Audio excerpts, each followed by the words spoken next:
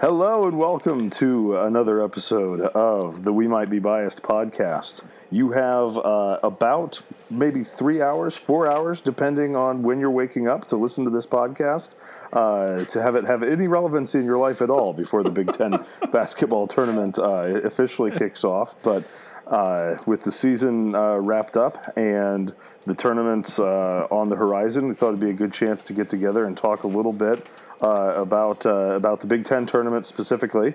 We'll try not to delve into the last game and some of the nonsense that was going on there too hard. But anyways, I'm joined with Scott and David. Hi, guys. How are you? Doing great, Masson. How are you? I'm doing well. So the format of this podcast, we have each been assigned teams. We have assigned homework that, true to my nature, I have completed here at the very last moment. And so we'll be hopefully taking a look at some of these teams and the bracket and talking a little bit about what to expect and who to watch in these games, and then hopefully give a little bit of rooting interest. But in the meantime, Scott, what was your SAT score? Oh man, I believe it was 1390. And did you did you take the SAT? It was slightly lower than David's. Did each of you take your own SAT?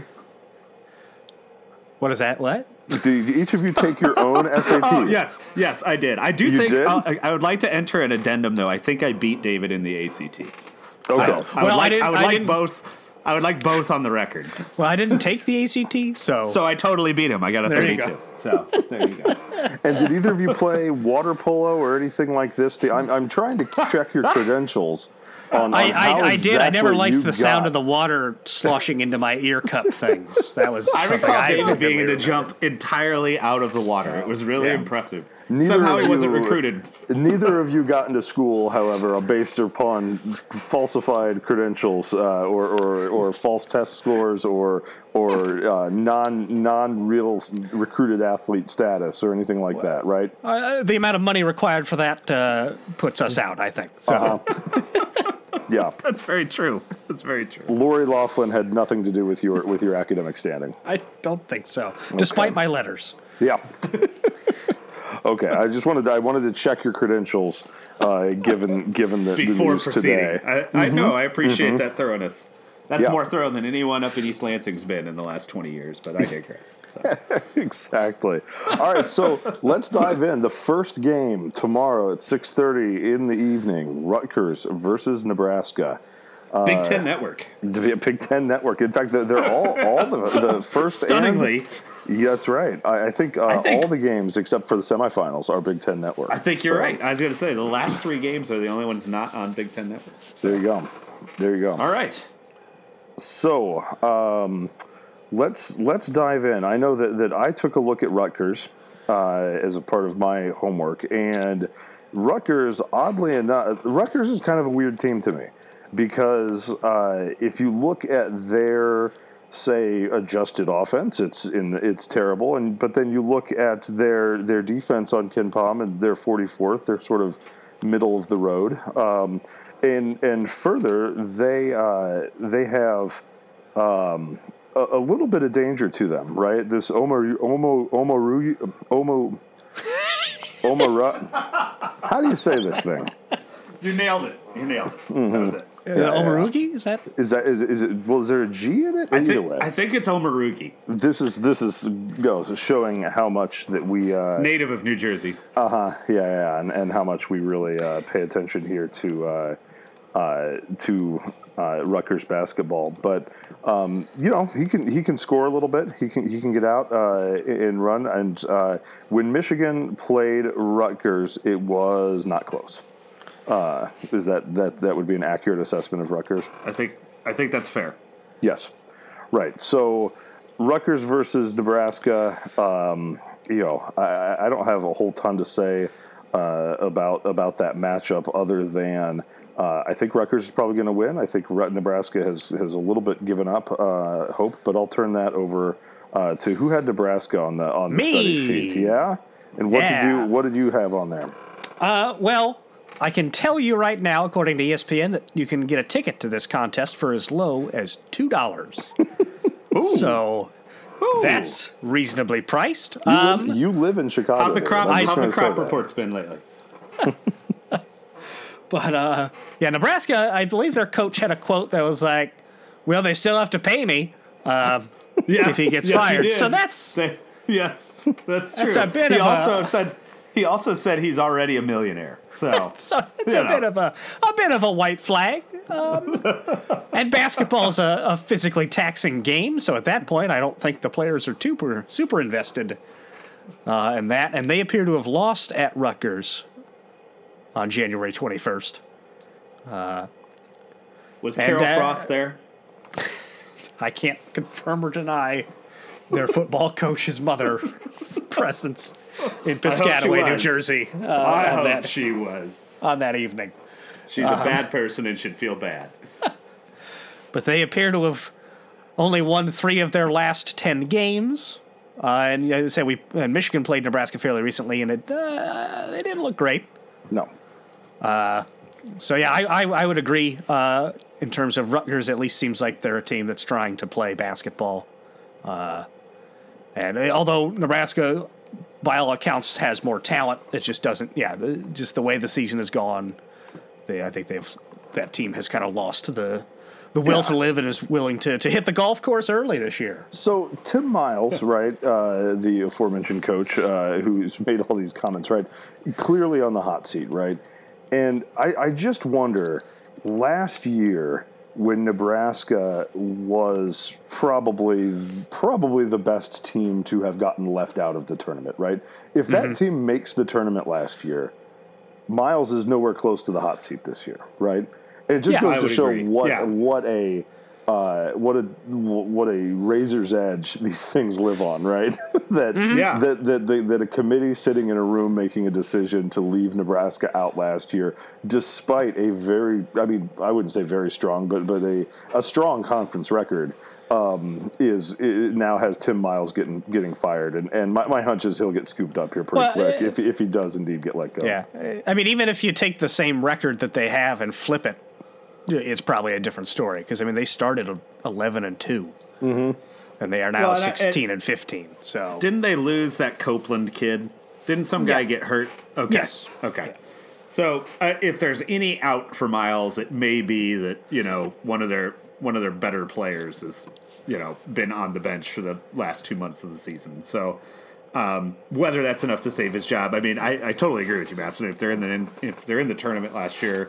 That probably buys him another 2 or 3 years grace period, As it is, I don't think he will be there next year. No.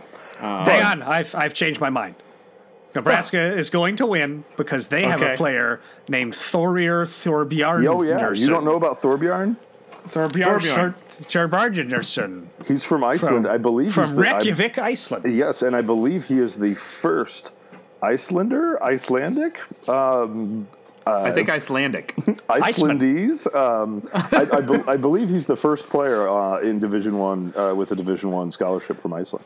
And that name's fantastic. So I am rooting for Nebraska now. By the way, I'm going to give you guys just a quick break-in live update here. The St. Mary's Gales are up 34-30 on Gonzaga in the West Coast Conference tournament. I'm sure we all remember that was the West Coast Conference. I'm sure that'll hold. This is largely academic 15 minutes because Nebraska and Rutgers are on the opposite side of the bracket from Michigan. And if Michigan sees either of these teams, things have gone horribly wrong. That's true. Interestingly, or fantastically well. Yeah. So I would take that. Rutgers did beat Maryland this year. So if Rutgers gets through and plays Maryland, they've actually beat them once already this year. So Rutgers has some good wins, be wrong, right? but I think it was at Maryland. Let me double check here. So I mean, yeah, you're 100% right. Like I don't think we're seeing either of these teams make a run all the way to Sunday. But Rutgers could be an interesting matchup, at least in the first couple rounds. Dude, they literally just won at Iowa, which, as we have all learned, is not a small thing. So, like, I don't know, Rutgers can jump up and bite somebody, but yeah, they're not making it through, obviously. to the championship game. So let's move on, shall we? Yes. Interesting note. All that half of the bracket has all the red teams, basically. Huh. Because it's like all the red teams plus Michigan You're State. right. All the yeah. Huh. There you go. So you Are we can guide counting your viewing Minnesota? that way. Is Minnesota red? They're or- more of a maroon. They're kind of a Or garnet, maroon. aren't they? Really? Yeah.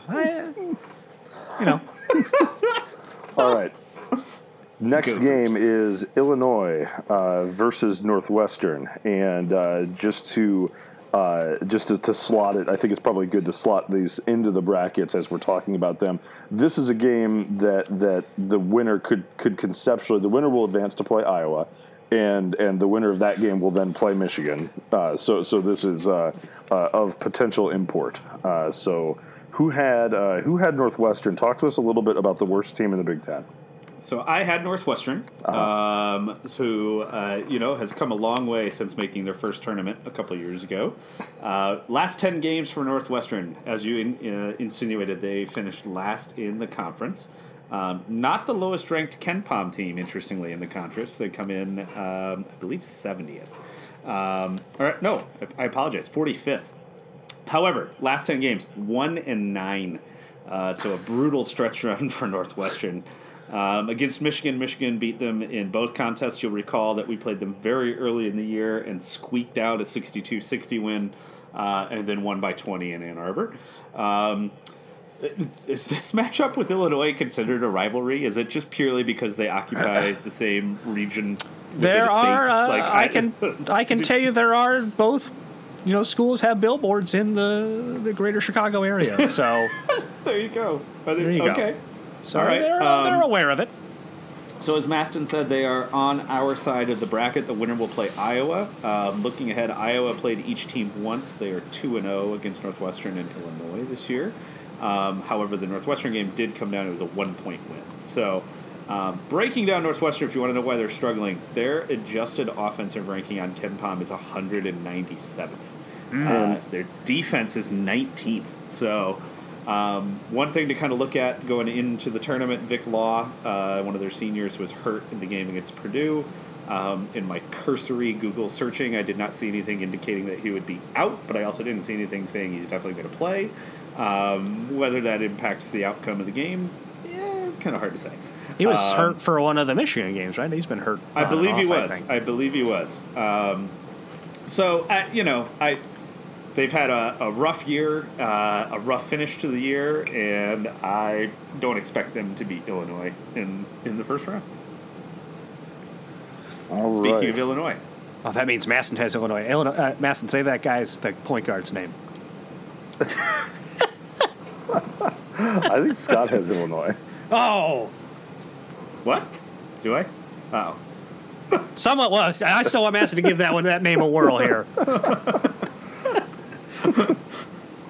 Go ahead, All give it a whirl. You're correct. I have Illinois. This could be a live read of Illinois here. So, because I totally be- screwed up on my homework. This would be point guard Ayo Dosunmu. Is that who you're talking about?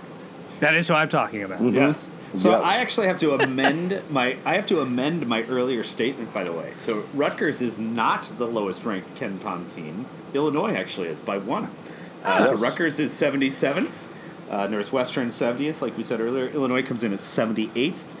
Interestingly, they are the 77th total adjusted offense and 97th defense.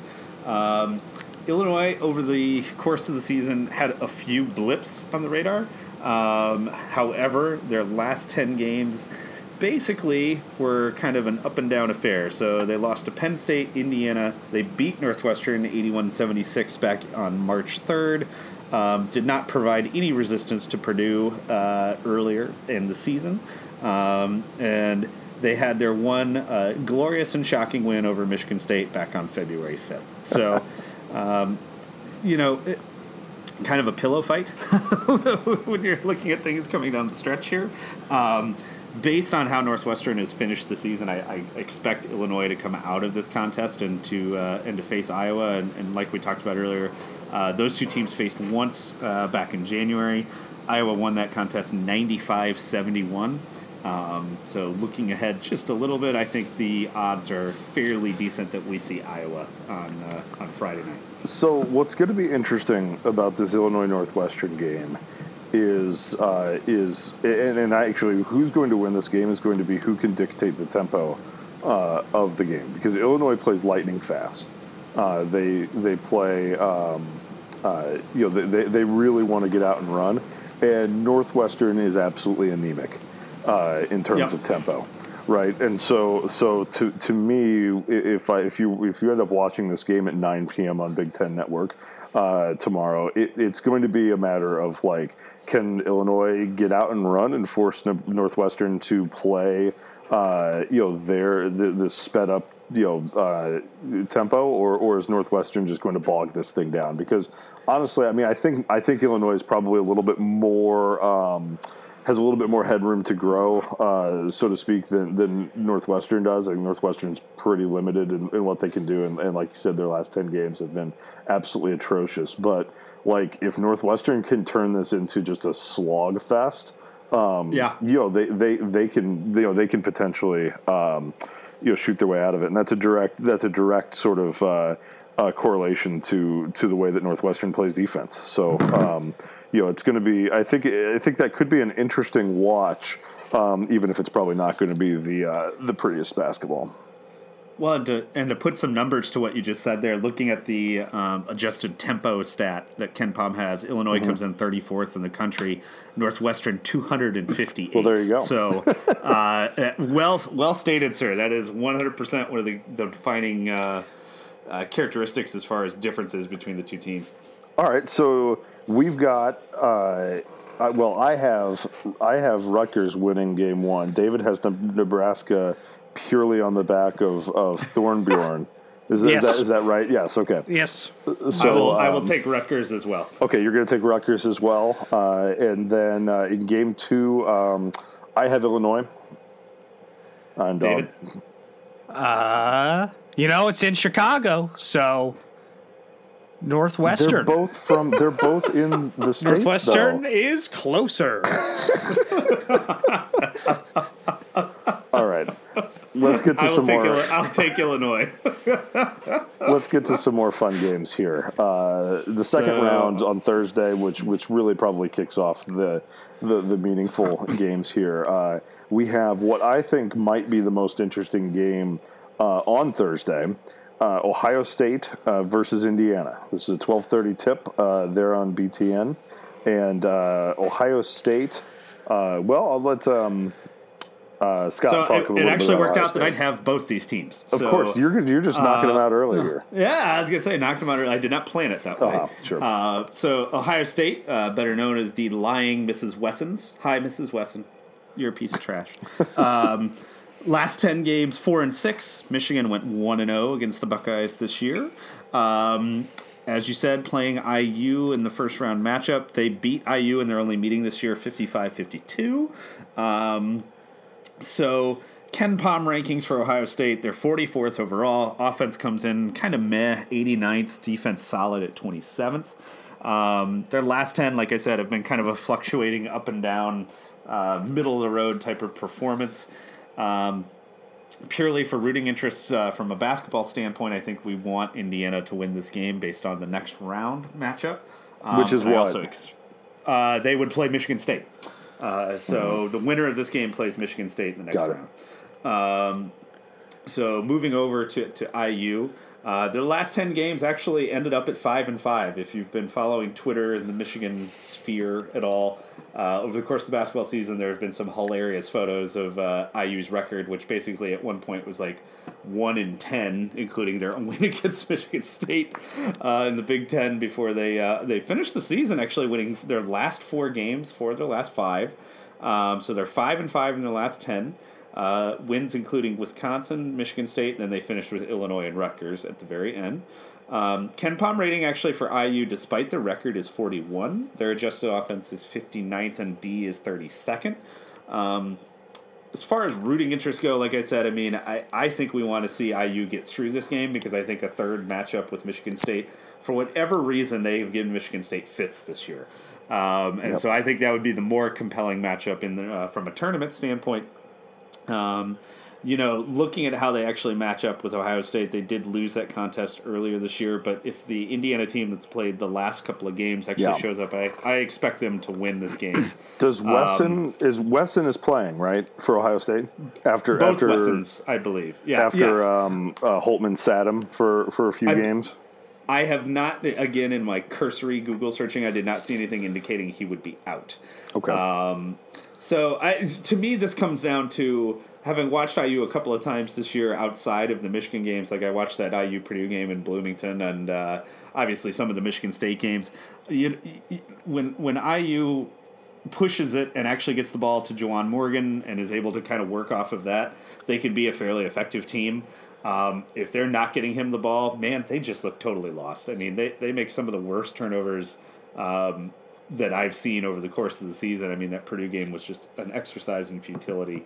But, like I said, they've been playing well recently. I think they continue at least in this contest, and I think they get through to face Sparty one more time.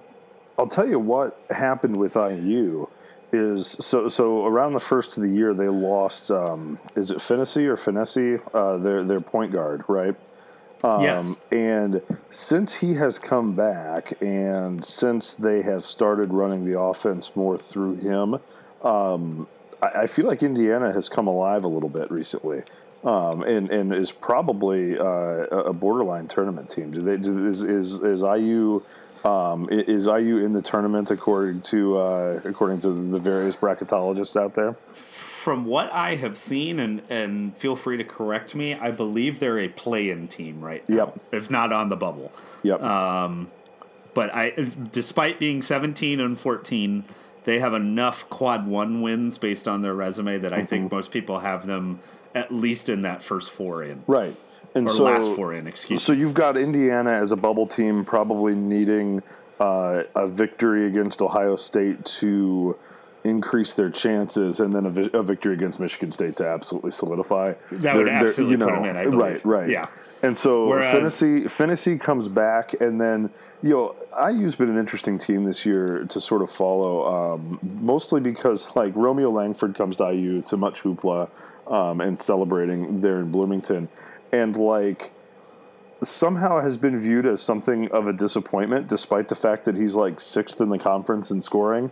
And averaging 16.5 points a game and like doing things that freshmen should be doing, generally speaking, 5-star recruits should be doing. So like, IU has just been this dichotomy of a team that when they're bad, they are so bad. But they seem to be sort of coming together here down the stretch.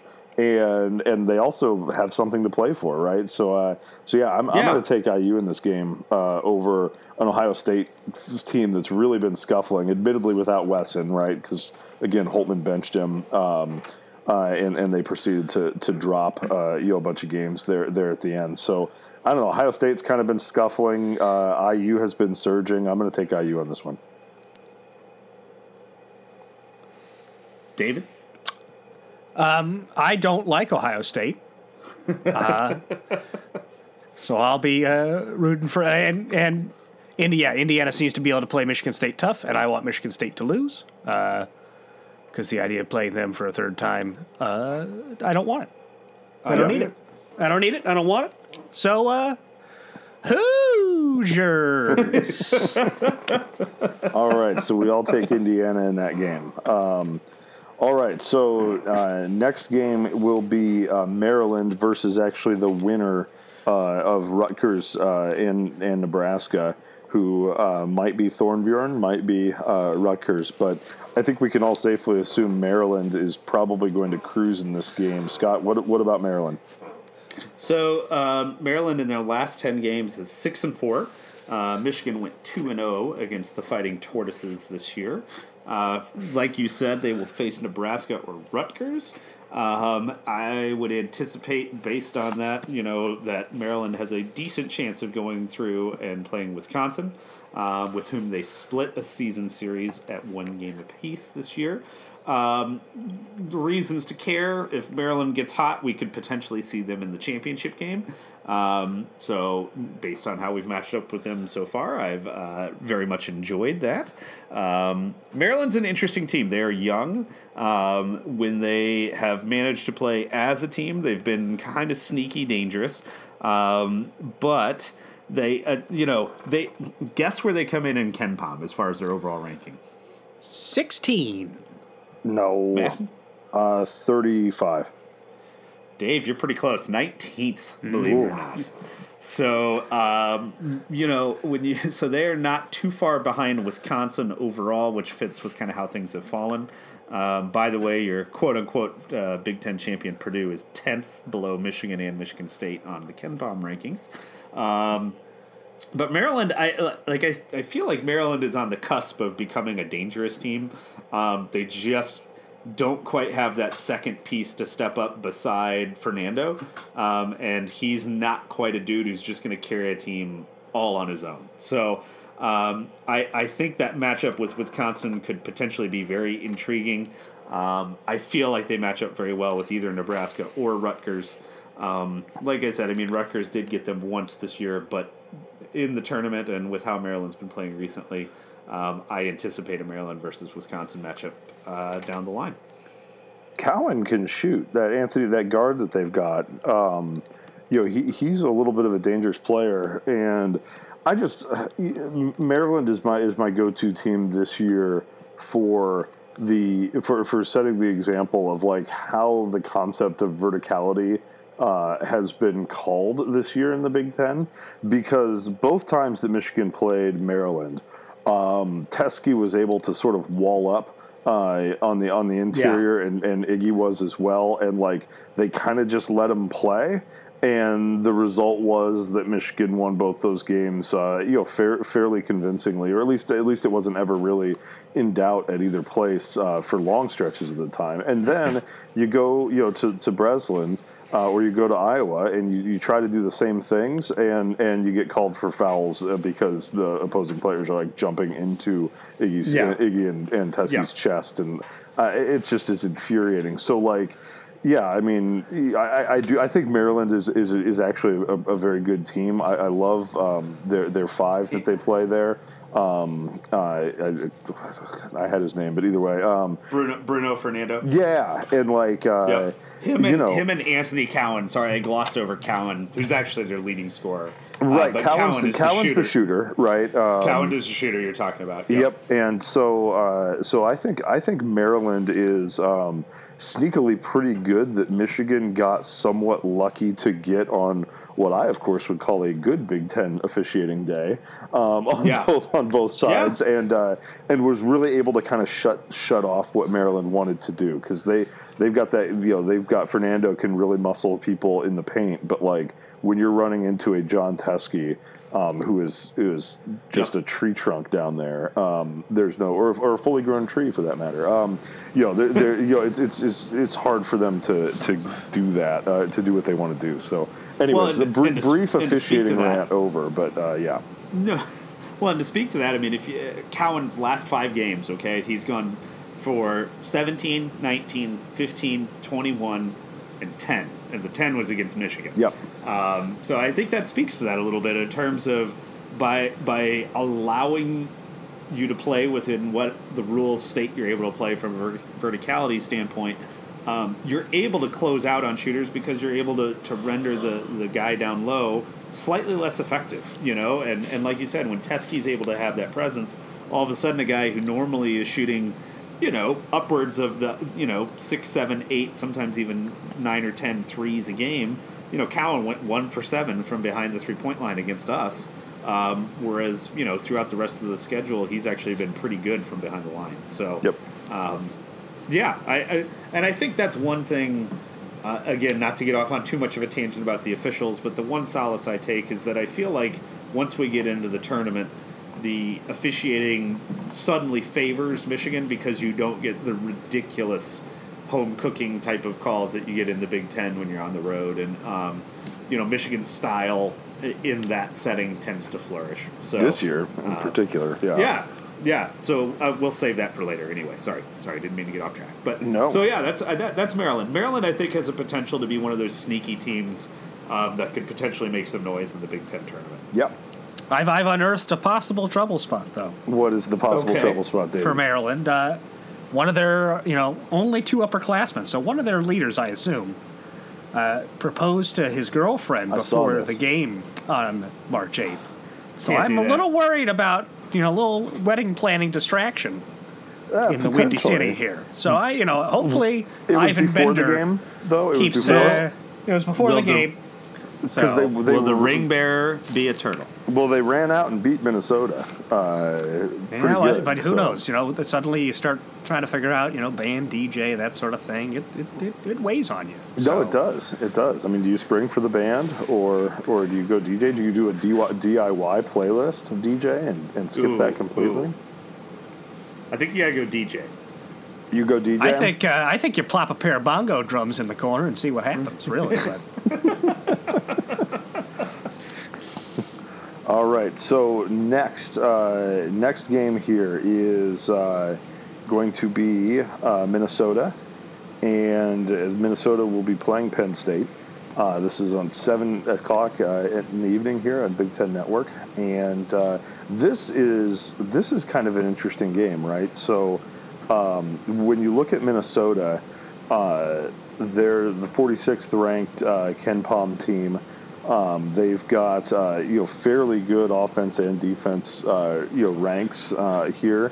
They are middle of the pack tempo wise, but Minnesota's been just a strange team, right? So they've got Coffey, who's far and away their leading scorer, and can really sort of get up and down the court. They beat Coffey, by the way, is 7th in the Big Ten in scoring, and so they run out. They do Michigan a huge favor that we failed to cash in on by beating Purdue recently in a game that I'm sure that everyone was listening to this, anyways, was watching intently. But they're also 3 and 7 in their last 10 games. So it's a team that can be a little bit dangerous. When they played Michigan, they lost twice, but certainly the one that was the home win for Michigan back in January was a relatively close game, a 3-point game. And then they obviously lost when Michigan played at Minnesota more recently on February 21st. So, I don't know. I don't quite know what to make of Minnesota here, other than they're not very good at basketball, but then they go out and they beat Indiana. They who had been playing well. They beat Purdue, obviously, who had also been playing well. They're late in the season, so I think that they are kind of a sneaky good team that ran out to a really good record to start the year, and then sort of floundered as the strength of schedule increased. So I don't have high hopes for them in this tournament, sort of writ large. But I do think that they are a fairly intriguing matchup, particularly against a Penn State team that is I think a little bit more dangerous than their 10 seed in this Big Ten tournament would dictate.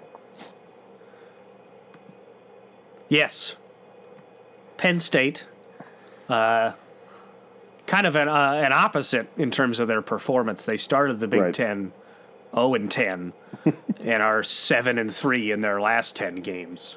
Right. And those 3 losses, I mean, you got wins over Michigan and Maryland and close losses against both Purdue and Wisconsin. It seems like Minnesota probably made the tournament, would you guys say, with that win over Purdue? I think so. so, particularly So with their out of conference. So I wonder if Minnesota kind of has a several years ago Michigan mindset where your work is done, you don't really care Yeah. about the Big Ten tournament, whereas Penn State can kind of try to continue some of this momentum they built over the last 2 months And I believe they're. It seems like every Big Ten team we've said this, but they're a more defensively skilled team than offensive, which mostly just means a lot of the Big Ten games this year have been a real treat to watch.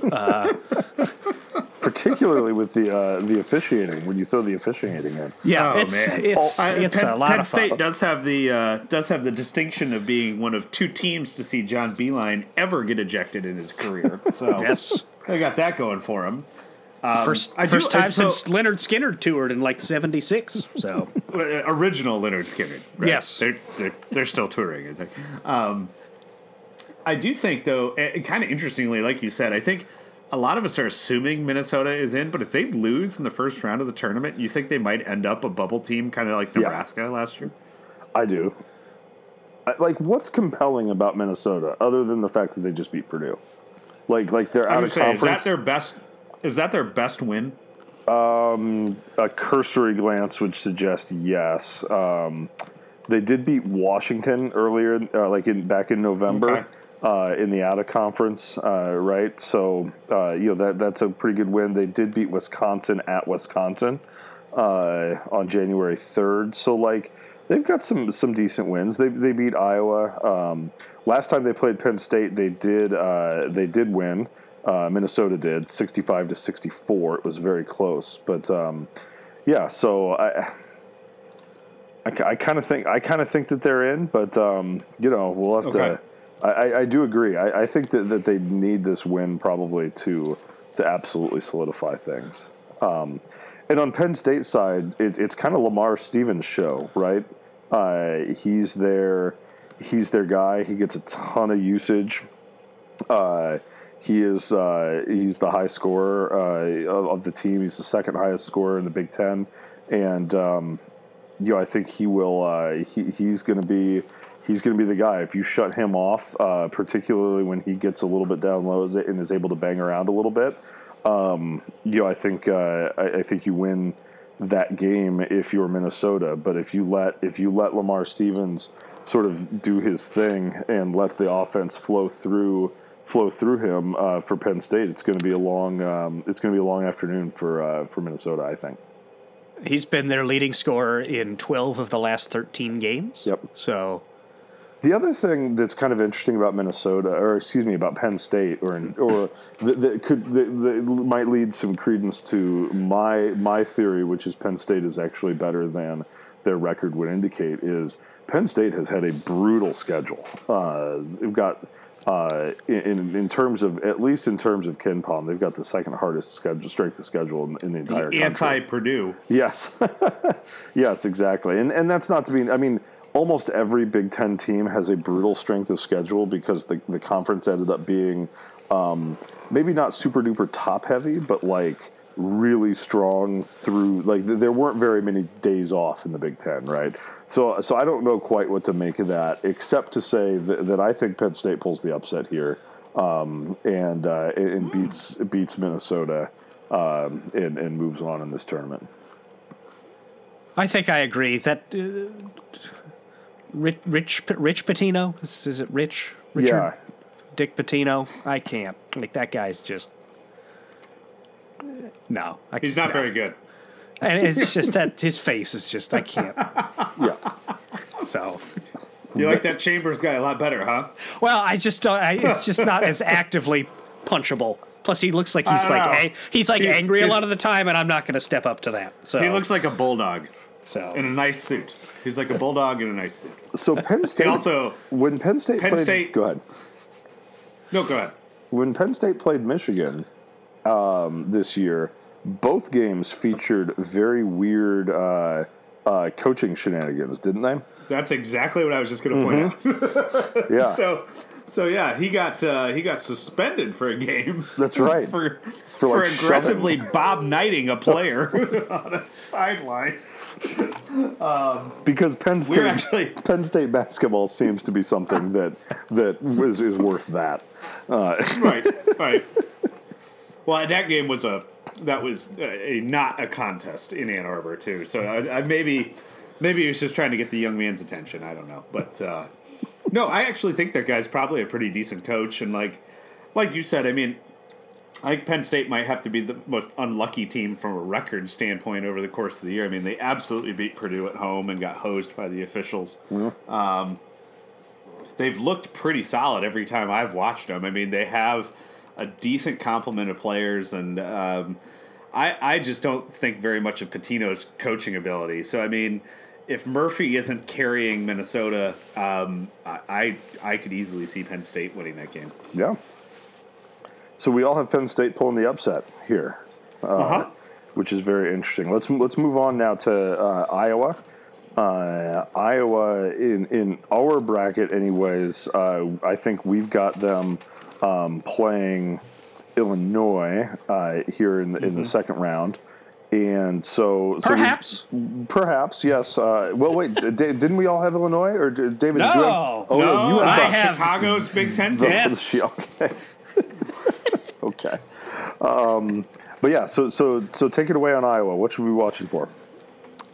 Iowa, they've lost 5 of their last 6 games, and their only win was in overtime against Indiana. So they've kind of face planted a bit towards the finish line. Yeah, that's putting it mildly. They have cratered.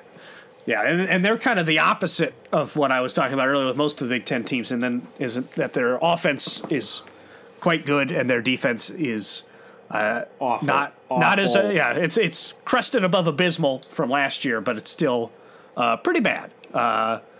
So yeah, they're almost kind of like an older style Michigan team where if they're not making shots, it's kind of game over. But and that's kind of a tough team, at least for me to predict, because offense seems to be much more streaky than defense. And they could probably beat most of these, most teams in the Big Ten if they're making their shots. But this recent run of play suggests that maybe is not going to be the case. Did you see that Bohannon shot that he shot from behind? I mean, you could stand there for the better part of an hour and make one of those. I mean, like an hour? That a day, banked all day, a lifetime. all day. I think he put siding off mesh on it. Gosh, that looked like a Xavier hook shot. I mean, it was He's a 40% three-point shooter already. I mean, the guy can shoot. Bohannon can, right? I want another shot at Iowa just to avenge that ref show that we got in at Iowa at Carver Hawkeye. That was a joke. Sorry. Was that Wieskamp, I think, that made that shot, right? I want another shot. Was it Wieskamp? I think it was. I want another shot of them for Luka Garza's hair. Yeah, just Luka Garza, period. Yeah. That guy. You ever seen somebody who looks like they're running through a pool when they're on dry land? That's what that guy looks like. Yes. But Iowa, this game is actually quite important because Iowa's probably who Michigan's going to face, right? And I think so. And what Iowa does or did to Michigan is I think that Iowa's length really ends up bothering Michigan quite a bit. And John Teskey played 13 minutes in that game. Mm-hmm. 13 minutes. Yeah. What Iowa did to Michigan is the officials sent Teskey to the bench immediately, and it wasn't a basketball game. So, sorry. Go ahead. No, this is all good. You're right. The length affects things, but it's like when the officiating is called in such a way that only one team is able to actually play basketball, it makes it kind of hard to draw overarching conclusions about the rest of things. That game was infuriating because did Michigan play all that well? No, they didn't play all that well, but part of it is because, the way that game was called, you'll recall that's also the game we got called for the flagrant intentional foul on Iggy Brasdikis trying to foul late in the game. That's right. That was Iowa. That's Or right. was that Wisconsin? I think it was Iowa. I think it was the Iowa game. Well, either way, that call where Iggy is trying to foul the guy and he won't call it, and then he tries a little bit harder and he calls it a flagrant. Correct. I may be misremembering. It might have been at the Colts. Either way, it was ridiculous. But But I guess my point is that, like, yes, Iowa has the ability, to kind of go out and swat anybody based on kind of how they play. But I just have a hard time worrying about the matchup too much because, our best, one of our most underrated and probably best defenders on the team in terms of Teskey didn't get to play in that basketball game. Yeah. And I don't anticipate that being the case in the Big Ten tournament. And I think where Teskey's presence changes the game a little bit isn't necessarily, it's not one or two plays. It's the fact that every single time Iowa, so Iowa, they don't have like a true like danger man. I mean, Tyler Cook, I guess, is probably their star, and obviously Bohannon, if you leave him open for three, is going to hurt you. And but everyone is just sort of just okay. And so the one thing, and I forget who was talking about it, and so I'll fully cop to this not being my own sort of analysis, but it did resonate with me, is like Iowa is very, very bad defensively in the post. And the problem with that for Michigan is the fact that Michigan does not feed the post, right? Or at least, right. We don't. Not traditionally. Yeah, right. we play pick and roll, and Teskey isn't going to put a guy on his back and do some post moves, and that's explicitly what Iowa is bad at. And so I'm going to be very intrigued, jumping ahead of ourselves a little bit, and assuming that Iowa beats as David's pick of the Chicago's Big Ten team.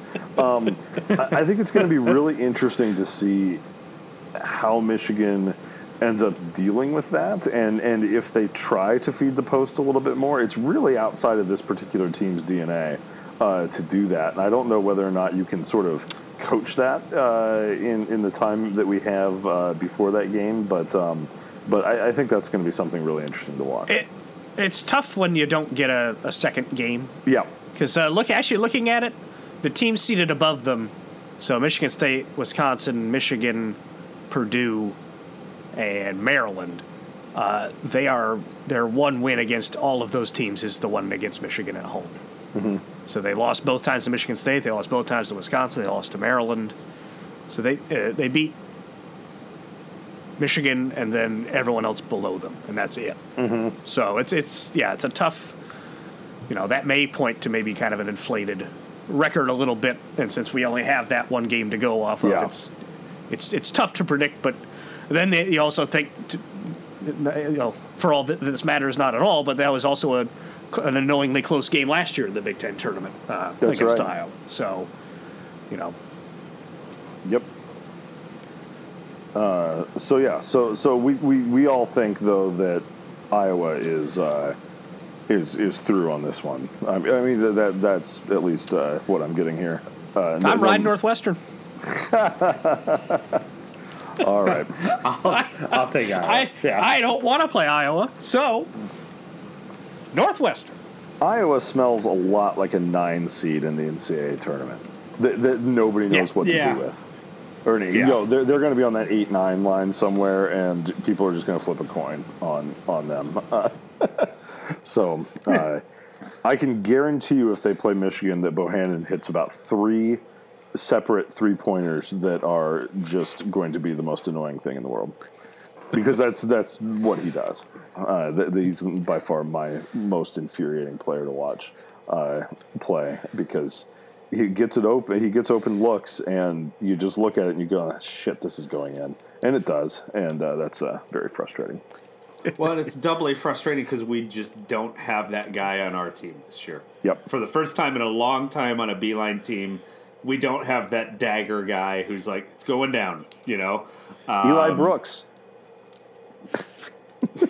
He'd have to hoist it up there to see. So, all right, let's move on. So semifinal game, the quarterfinal game. Excuse me.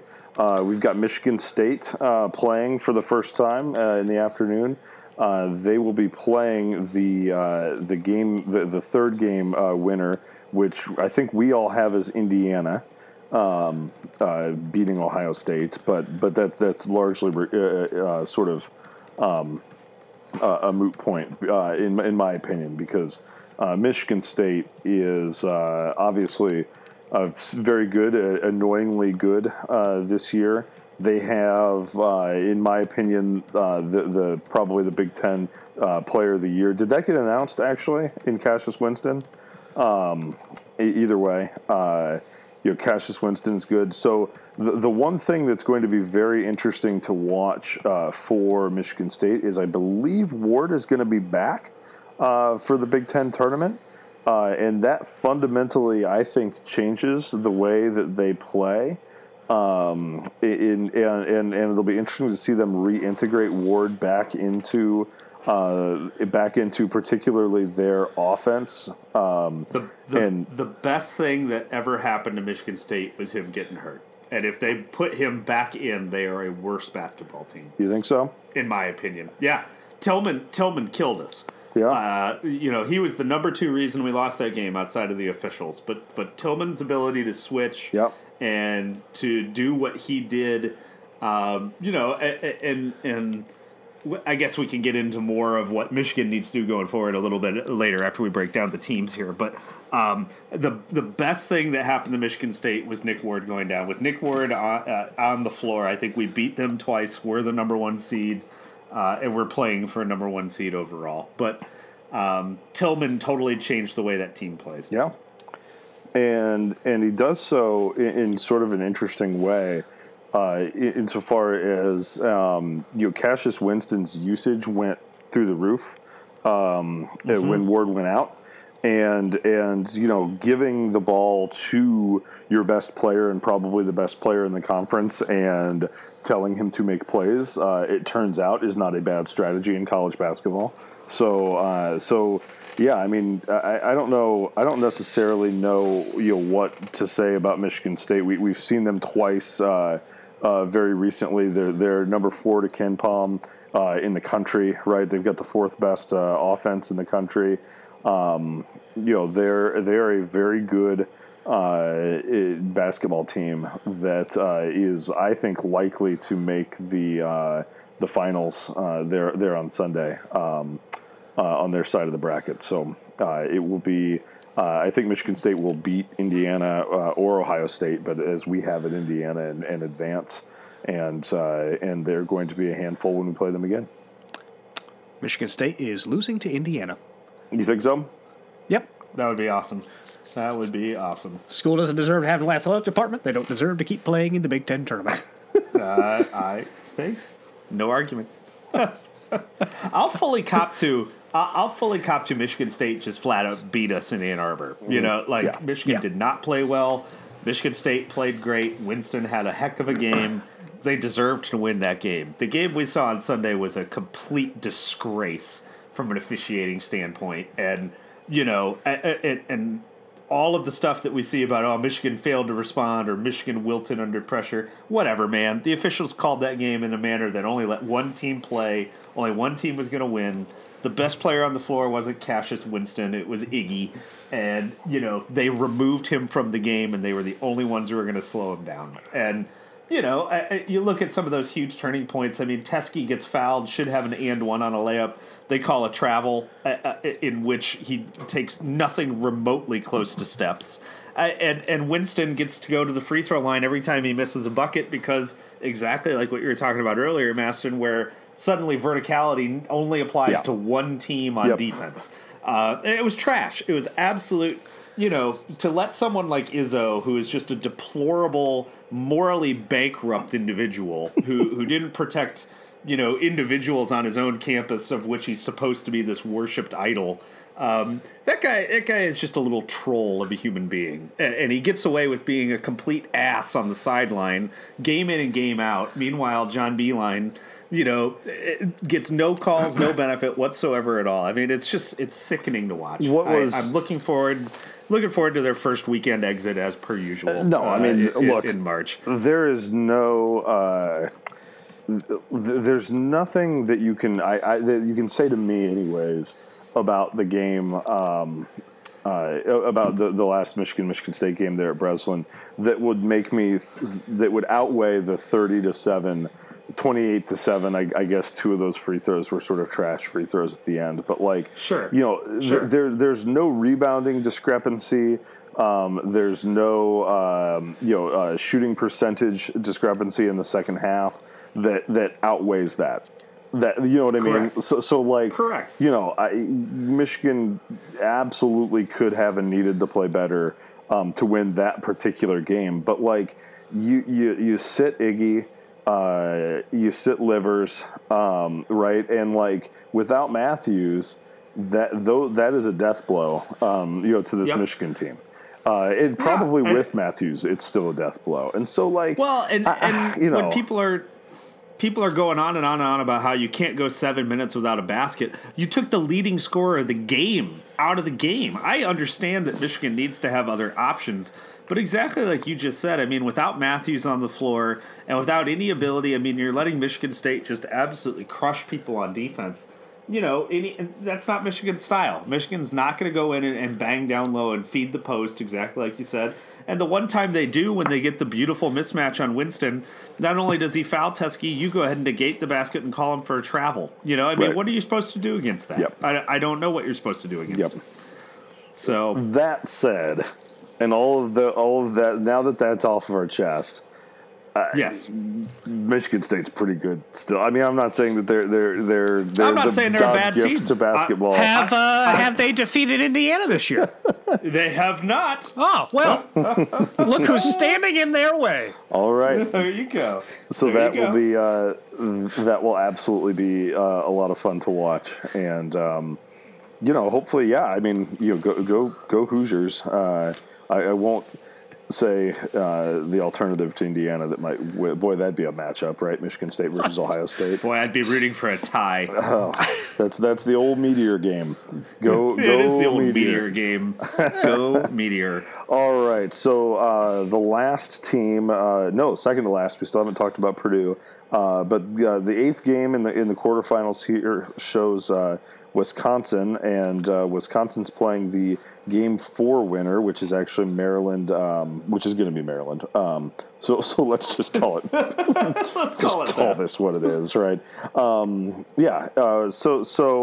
Wisconsin saw them twice this year. They're a 4 seed actually, at least to Joe Lunardi in the tournament, and so they are.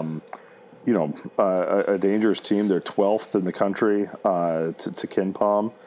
When you look at their last 10 games, they've only got 3 losses. They've actually only got 3 losses dating back to January 19th when they beat Michigan at the Troll Center there. And one of those losses was like a 2 overtime game against Indiana at Indiana that frankly was kind of a toss up. So Wisconsin's absolutely a team in my opinion that can win this tournament, right? Ethan Happ has got to be he's like the 7th year senior, right? It seems like Ethan Happ has been around forever.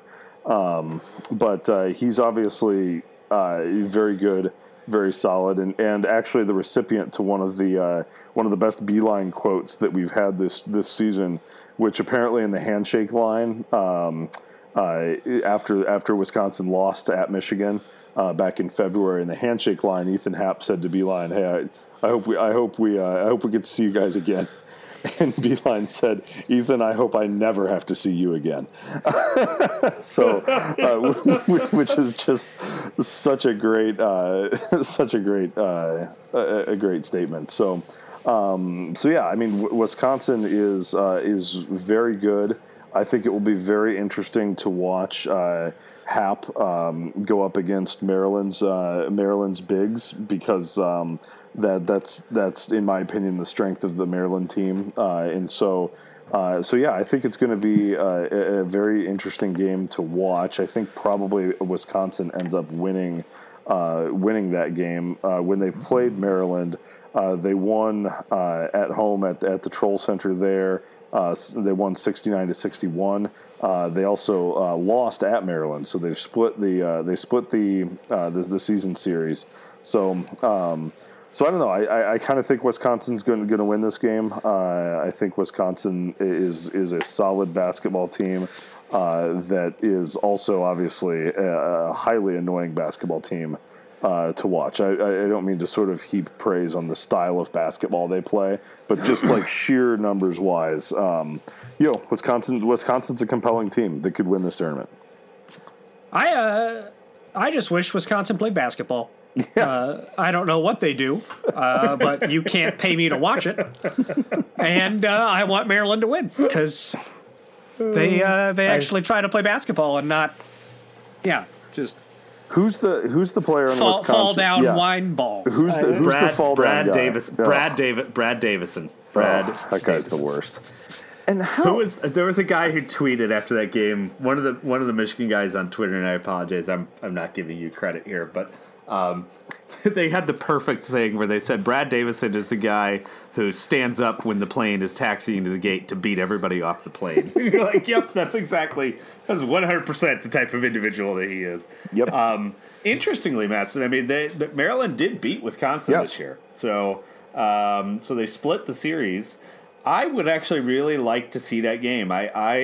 Wisconsin, to me, when they get to play at home and get to play with all the advantages of the officials being in their back pocket, and Ethan Happ, gets to collect 8 fouls a half before he's called for 2. You're right; they can be very dangerous. They can play with anybody, but I feel like Fernando, he's young, but he's the type of guy who should be able to go up and give him problems, Mm-hmm. Both of those games, Maryland won 64-60. The other one, Wisconsin, won 69-61. It speaks to kind of that slugfest type of thing, but, I actually think Maryland has a chance to knock Wisconsin off, and I'm going to go with Maryland as my kind of upset pick here. All right. So 2 Marylands, 1 Wisconsin there. Wisconsin defense is really good. 4th in the country, according to Ken Palm, anyways. But that's flops. They say if only they played defense, huh? Right? Oh well, they are good defensively. You're right. You guys are the worst. Right. All right, let's move on to Purdue. Boo. Okay. All right. Purdue. I say whatever. Did Carson Edwards just take 3 shots between those two? Whatever happened in the long ago that permanently just damaged my brother's brain against Purdue, despite their complete lack of anything. They're not compelling. They're not compelling enough to have any feelings about. Matt Painter's fine. Yeah. He's not an abject. I actually like trash can Painter. Of a human. And I agree. I like Painter. They don't deserve Matt Painter. And they Purdue play fan base doesn't deserve that guy. And I don't associate with enough Purdue people, apparently. Yes, you do. I don't. So they play a fun style of basketball which involves shooting the ball, which I enjoy. If your name's Carson, yeah. So Purdue's fine. They can win this game against Penn State. That'd be fine.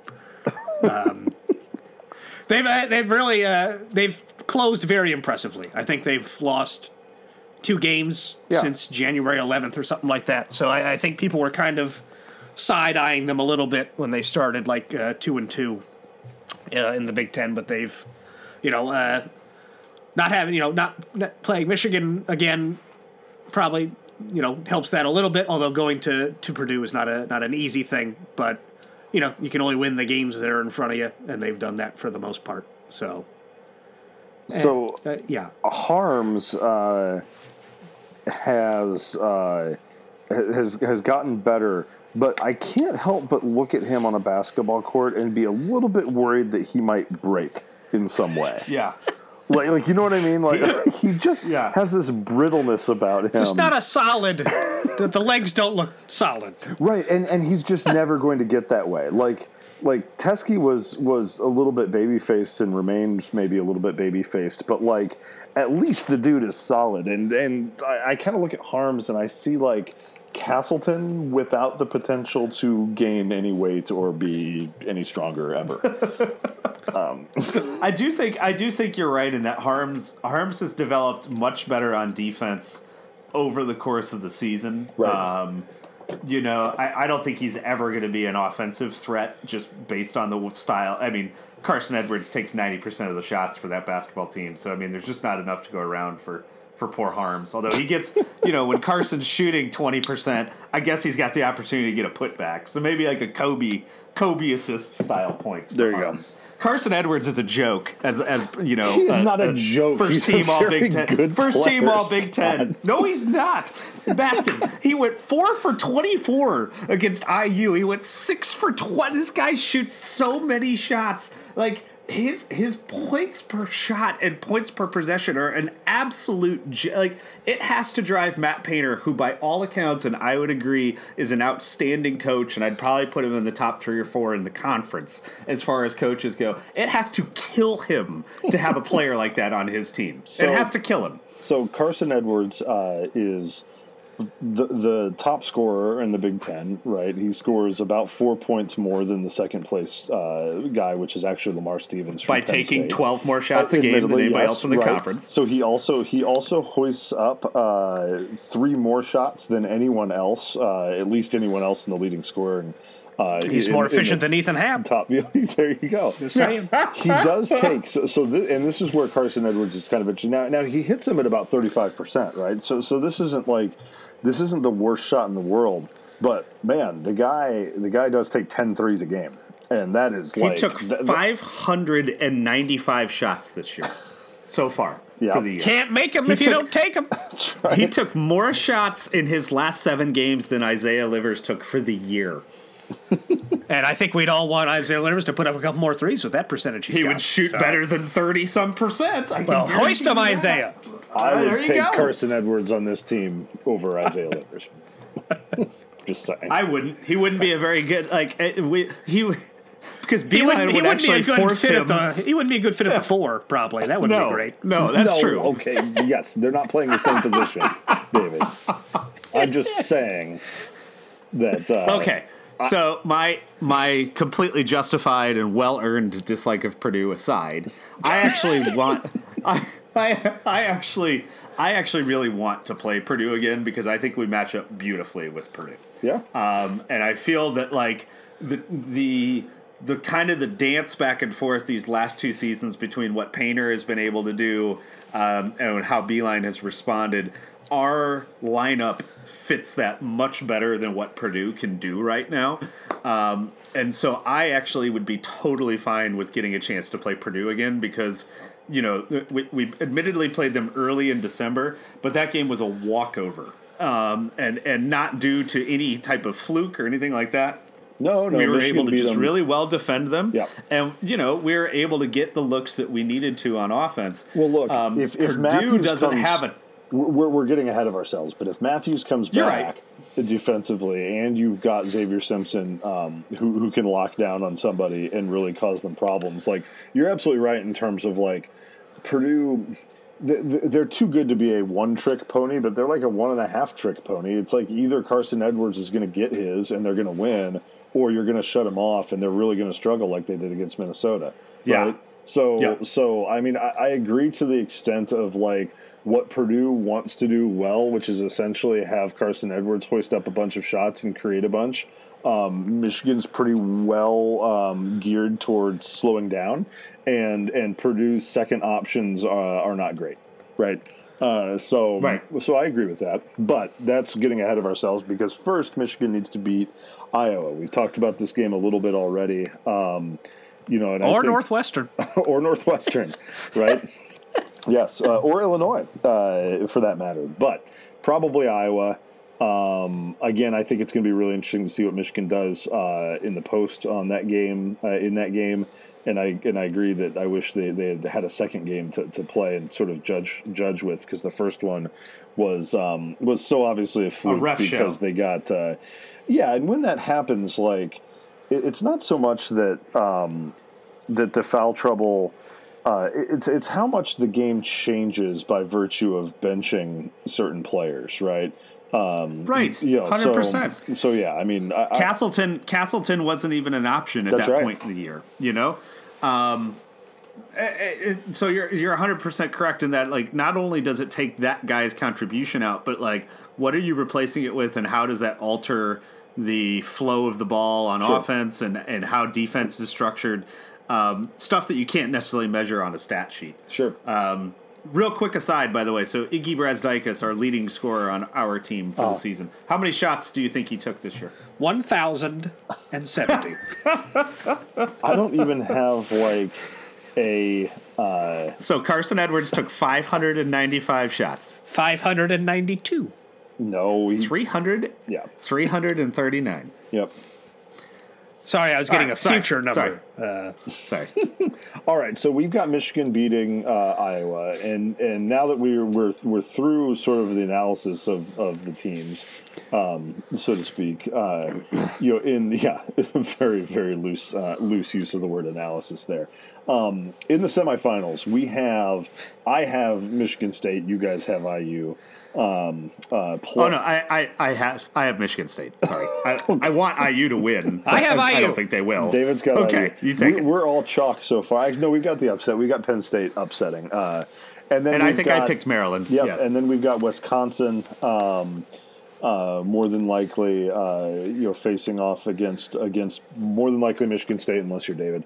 Yep. What do you make of a potential? Let's call it Wisconsin Michigan State, at least to start here. That's a game I'm not going to watch. Yeah, I was gonna say that 1 might be a PM on Twitter game. Yeah. That to me is if Michigan State does what they should do, which is stick with the lineup they currently have. I think they handle Wisconsin pretty easily. To be honest, I think they're probably playing for a 1 seed, and I think the game will be called as such. Yeah. So I don't think that Wisconsin has enough fireworks on their end to be able to ultimately keep up with Michigan State. So I think Cassius Winston will get to will get to play with impunity and probably have a parade to the foul line. And if Tillman continues his excellent play and they use him the way they should, I think they can manage largely what Wisconsin does. The only thing I think that could offset that is if Happ is able to get in and get Michigan State in foul trouble down low, and maybe they're forced to go to Ward and forced to go to some of the other big guys, and then lose some of the continuity. There are worse that they've had things than recently. being forced to go to Nick Ward. I mean, there are. No, but, I know what you mean. Yeah. Yeah. Michigan State's weird, though, because I've watched them lose several times this year. Somehow, it seemed like every time I watched them when they weren't playing Michigan, I watched them lose, and they are like they're a fallible team. I don't think that they're invincible. I think that Wisconsin, if they can drag Michigan State down into the mud of mucky crap basketball that Wisconsin wants to play, I think they can beat basketball. Yeah. Yeah, I think they can beat them. I will pick the upset there. I think Wisconsin beats Michigan State. Okay. I'm gonna go with no Michigan reason. I have no data backing that up or any assertions to make there. There are people that win brackets Exactly all over right. the world. I mean, at this point, we're all logic. just sort of picking. So, exactly. David, do you think Wisconsin beats IU? I have Maryland over IU. Oh, you have Maryland over IU? I'm going with teams that I would like to play because it's not like a complete just slog of a basketball game. So can we call Maryland C Iowa from now on? Is that fair? They're kind of Iowa, just in general as an athletic program. Well, Sorry, go ahead.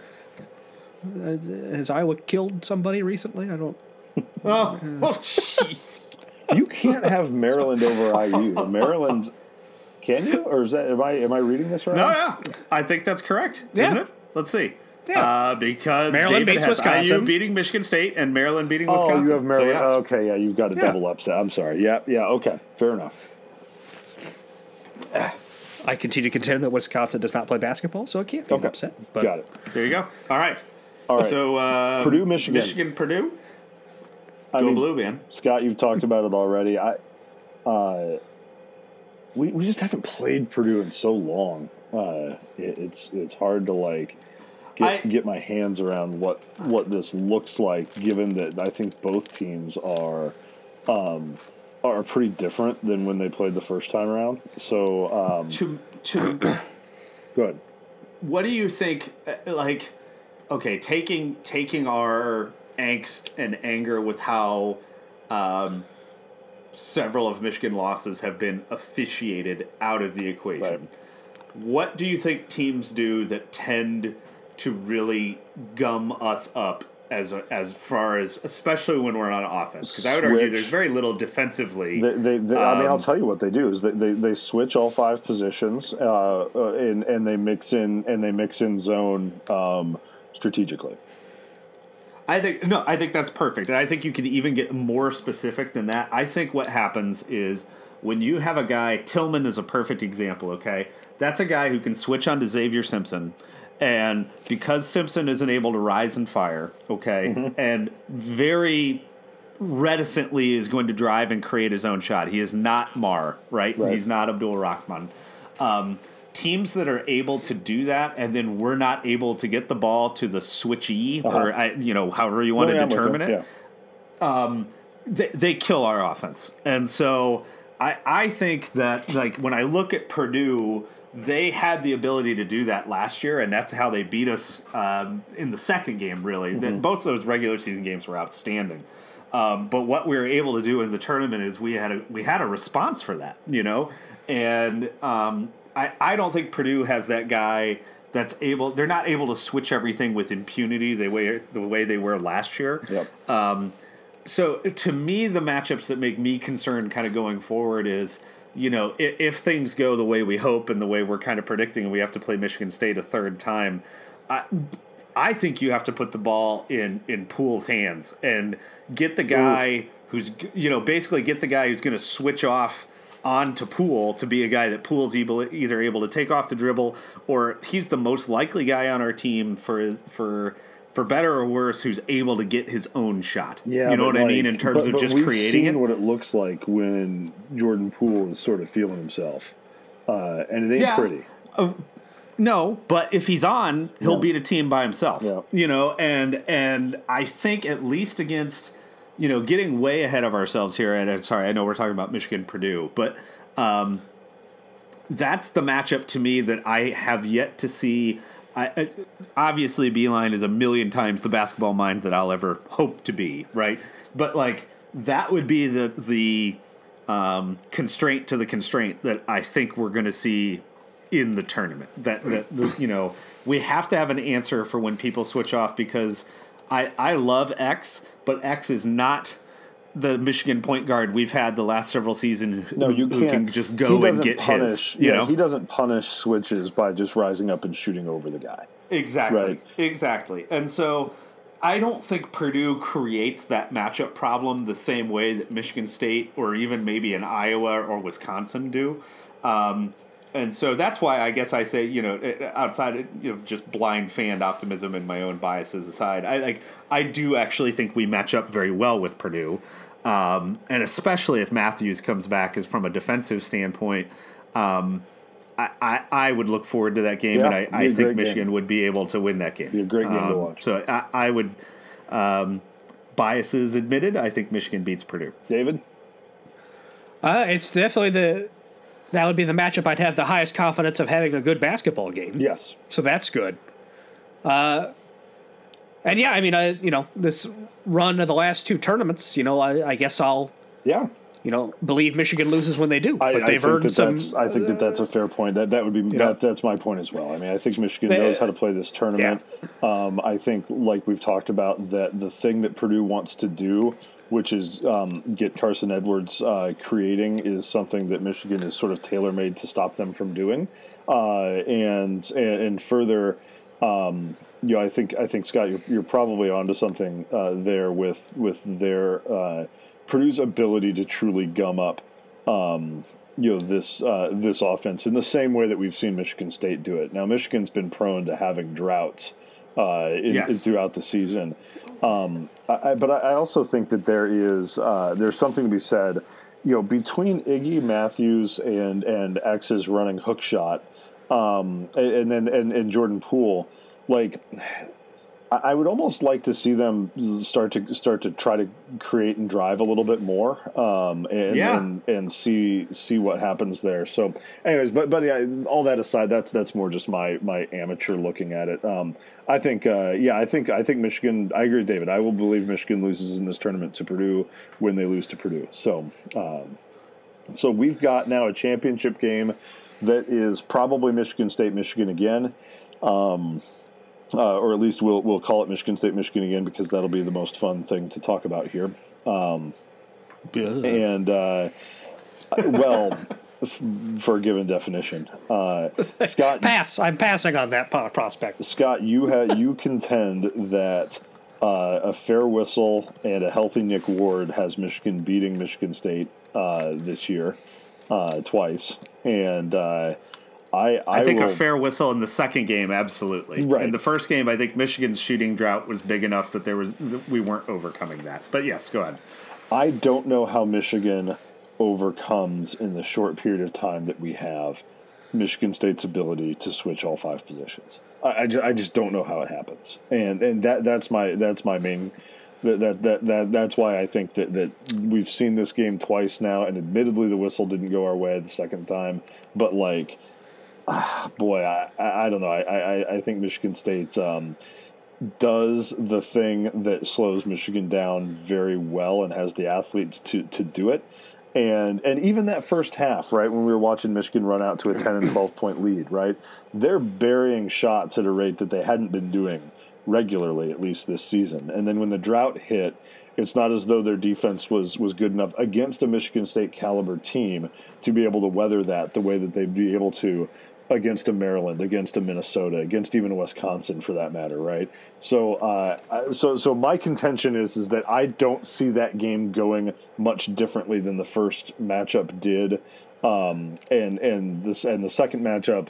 You can say what you want, about the refs, and I agree with that. But like, let's say they call it an even, the free throws are evenly split. I still don't think that's a walk-away Michigan win. You know what I mean? I think it's close. So anyway, I'll shut up. I am pessimistic about a Michigan State versus Michigan matchup again. With good reason. We've lost twice to them. Right. But in those two matchups, okay, the free throws have been 60 to 27 total. Mm-hmm. Okay, which is obscene. I will agree that part of what Michigan really struggled with in the second half when they went into their drought was having an enormous difficulty with those switches. That did not exist with Brazdeikis on the floor. That only happened when Brazdeikis was taken out of the game by the officials, period.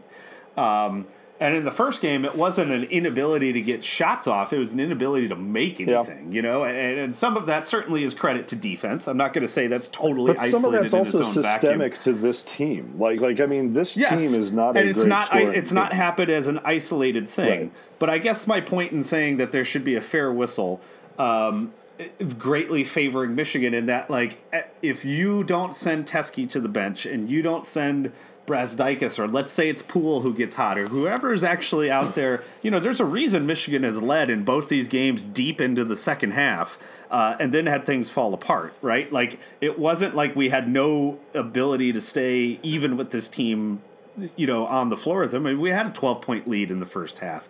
We had a 5-point lead with 15 minutes to go.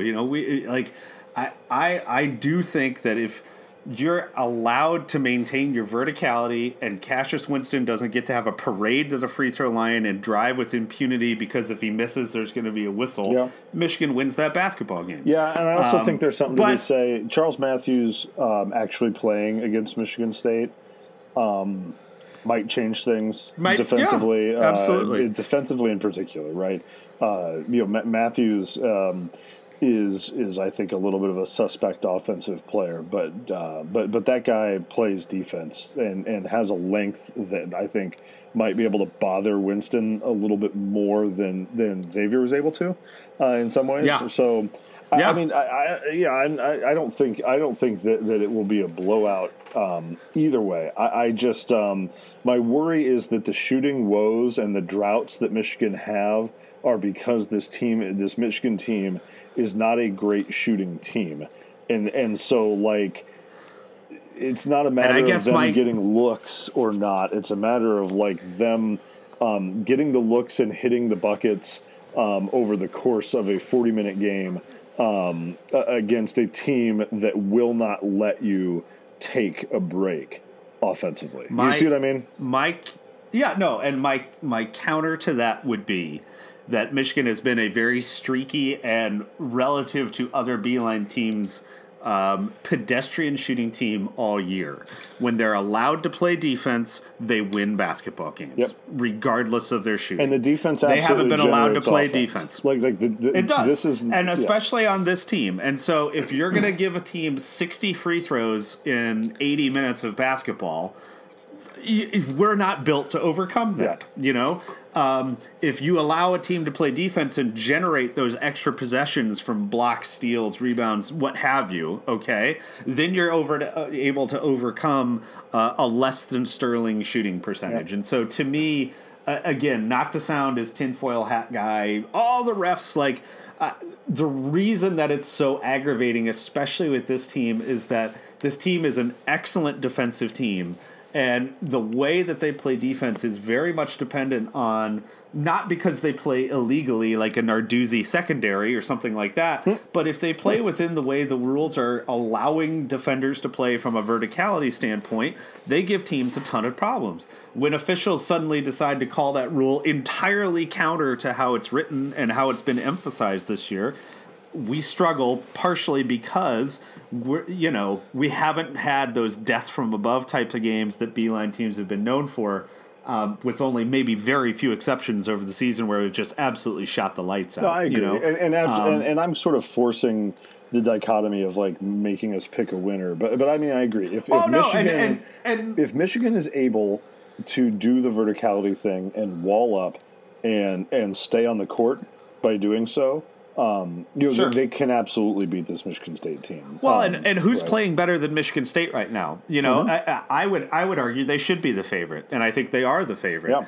Although I have Wisconsin beating them in the semifinal, but that's and that would be a phenomenal outcome. Speaking of phenomenal outcomes, by the way, may I interject with a live update once again? This is now a final from the West Coast Conference men's tournament. The St. Mary's Gales 60. Gonzaga, 47. You're kidding. There goes your number 1 seed, Gonzaga. Thank you. I think you're probably right. Okay, which brings me to, and I apologize. I know we've been going long here. If Michigan wins the Big Ten tournament, are they a 1 seed? No. I think they are. Well, their resume would be top 4. Yeah. All right, so let's think about who the 1 seeds are now. Right. I mean, the 1 seeds, or at least the widely sort of accepted 1 seeds, are Virginia, Gonzaga, North Carolina, probably after their win, and probably Michigan Duke, State, or Kentucky. Right. Could be Kentucky. On the 2 line, you've got Tennessee, who I think would be a compelling 1 seed. You've got, Lunardi has LSU, who I know absolutely nothing about. I was surprised. I'm surprised to see LSU in the tournament. They're 16th in KenPom. Yeah, right. So Michigan State and Duke, right? So, I don't know whether Michigan, even with a Big Ten tournament win, has enough firepower to overcome some combination of Kentucky. They should, but they won't. Yeah. I was going to say, I think when you look at the resume and the way they're going to announce all this crap, and they show all the quad ones and all of that stuff over the course of the year, I think Michigan is absolutely a 2 seed. Yeah. I don't think they'll end up that way exactly because of what you guys just said, but like resume-wise, they're a 2. If they go through the Big Ten tournament, Big Ten's been the best conference in basketball this year so far. And win the Big Ten tournament, ostensibly with a win over top 5 Michigan State, as well as a win over top 10 Purdue, they're a 1 seed. You have to put them as one of the 4 best teams in the country going into the tournament. I think. My fear, I think it's. I hear you. I think, but the reality for me, anyways, is that like I know we're playing the if they win the tournament game, right? Sure, which is by no means a given, right, or even right. But you know. Let's say they make it to the semifinal and crash out to Purdue or something like that, right? I think actually like Gonzaga's loss tonight actually puts Michigan at a greater threat to drop to a 3 seed than it presents opportunity for them to rise to a 1. Does that make sense? I mean, is there a big difference between a 2 and a 3 though?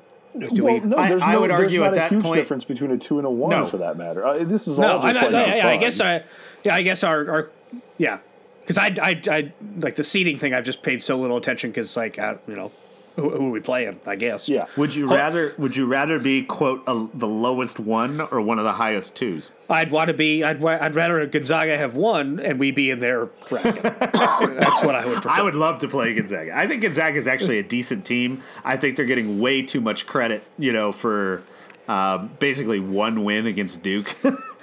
Way earlier in the year. As far as looking at, when you look at these other teams, I mean, I can buy North Carolina, I can buy Duke to an extent. Tennessee, I think, is laughably overrated given the schedule they've played. Their second best win would have been a Northwestern level win in the Big Ten. Kentucky is kind of one of those teams that scares me heading into the tournament, but I think Michigan's fairly locked into a 3 at worst right now. Oh, yeah. I think they could easily play into a 2, and I do think if they win the whole thing, I think they have a very legit argument as a 1. I think that's fair. I just don't want. What I don't want out of the big tournament is I've seen some brackets where like they've put it together so that Michigan's playing like the exact slate of teams that they played last year, Houston, and everybody which would else. Be a joke. It's just like let's play some different teams. And that's part of the beauty of Beeline's system, right? Is that's where in the tournament we kind of excel. Is that like these aren't teams that have seen us 3 times a year for multiple years. So. No, I hear you. And to speak to David's question about 2 or 3, Maston corrected me on this earlier in the week where I'm chasing shiny objects here, but give us the favorable bracket. Right. If that's a 3 in front of our team name, but we get to play teams that don't have a Tillman on them, okay, sign me up, please. So, the fun thing about basketball is that, you don't end your season on a really crappy game like that. You get to have this postseason. Football, imagine if basketball was the end of the game and we got to play, like, Washington State in a month. That's true. How much would that suck? Everyone would be just as pissed off at basketball as they are at football. Although that tournament, man, is a cruel mistress. It's a Plinko board. And I continue to say it's a Plinko board. For every single team in the country who makes that tournament, all but one of them is ending their season on a loss. And you're right. Between my sort of closet Butler fan-ness, going back to my Indiana days and Michigan, boy, have we gotten close a lot to winning it all and not been able to do it. So I'd love to get one for John. But in the meantime, guys, we've got the Big Ten tournament to win. So enjoy the games tomorrow. Yeah. Enjoy the games this weekend, and go Blue. Go Blue. Go Blue.